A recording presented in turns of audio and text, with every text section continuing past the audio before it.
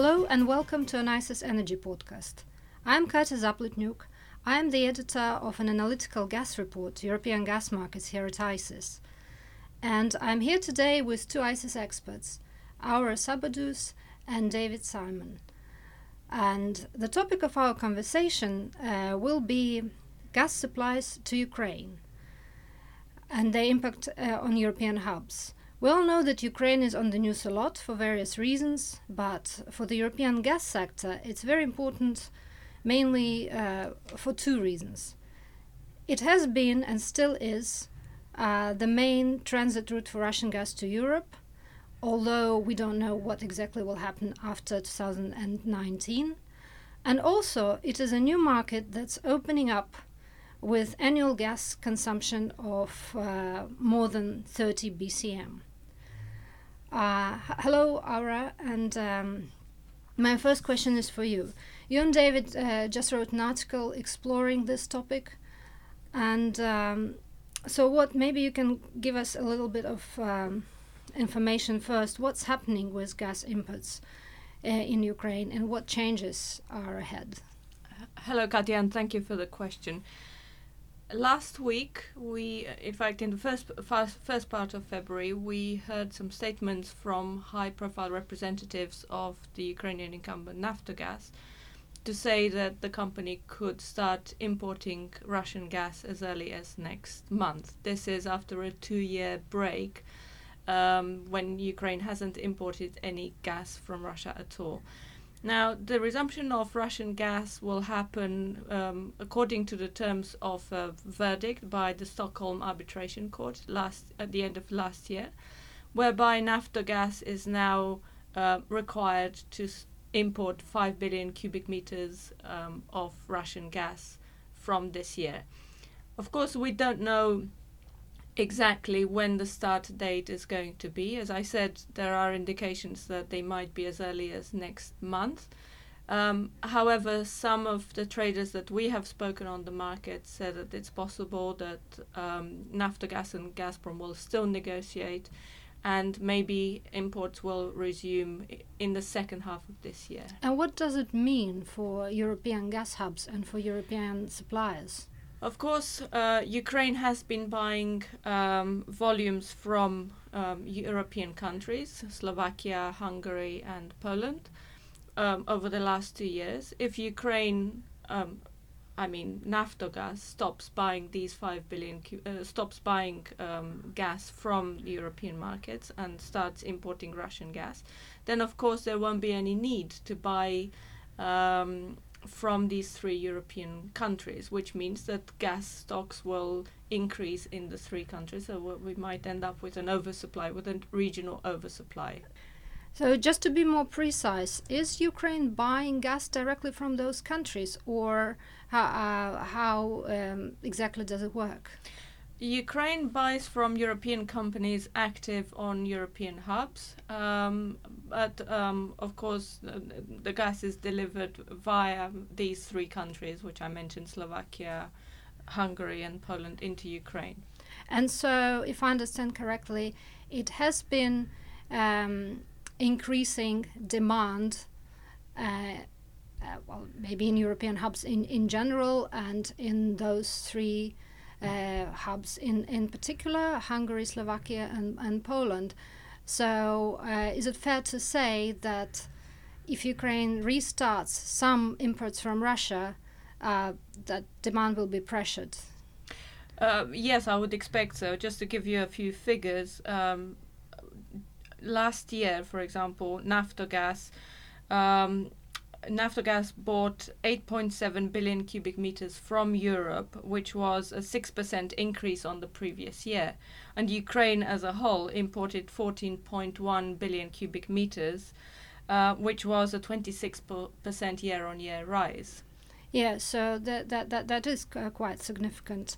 Indeed. And now, David, so maybe you can tell us a little bit more of what impact it is already having on wholesale European gas prices. Yeah, so first of all, we see a really interesting situation in European markets as a whole. Normally gas is the cheapest on Western European hubs, But because of the oversupply in Eastern Europe and Central Europe, we see like a reverse in this pattern. Now the Eastern European hubs are actually like trading below their Western counterparts. And the reason for this is, first of all, milder than expected winter, and also a little bit like over-injection in Eastern European countries, and also the high storage stocks in Ukraine. So high storage stocks in Ukraine mean that, again, Ukraine is importing less already. Yes, exactly. Simply due to lower weather-driven demand, they don't need as much as gas as before from European countries, a constant flow, I mean, so they can rely more on their storage stocks. So as we can see, Ukraine is already quite integrated in that sense, that there is a direct influence on hubs.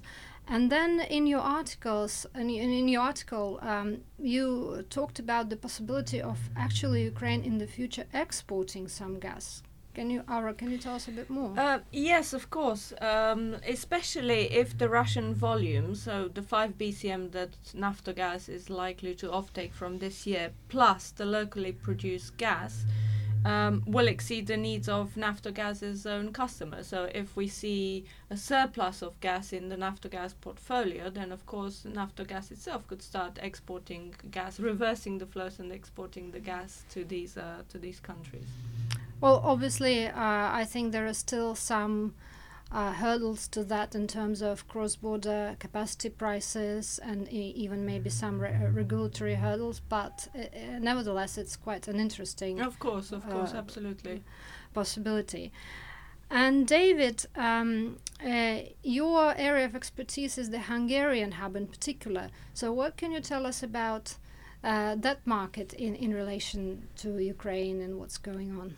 Yes, in recent years, Ukraine was kind of like a main driver for volumes and liquidity in Hungary, and also it really supported the market development as a whole in Hungary.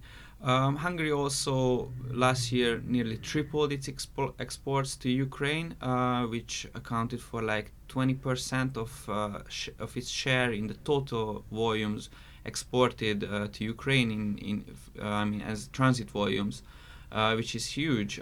So Hungary will be highly impacted by this. It's really hard to answer these questions, both in long term and short term.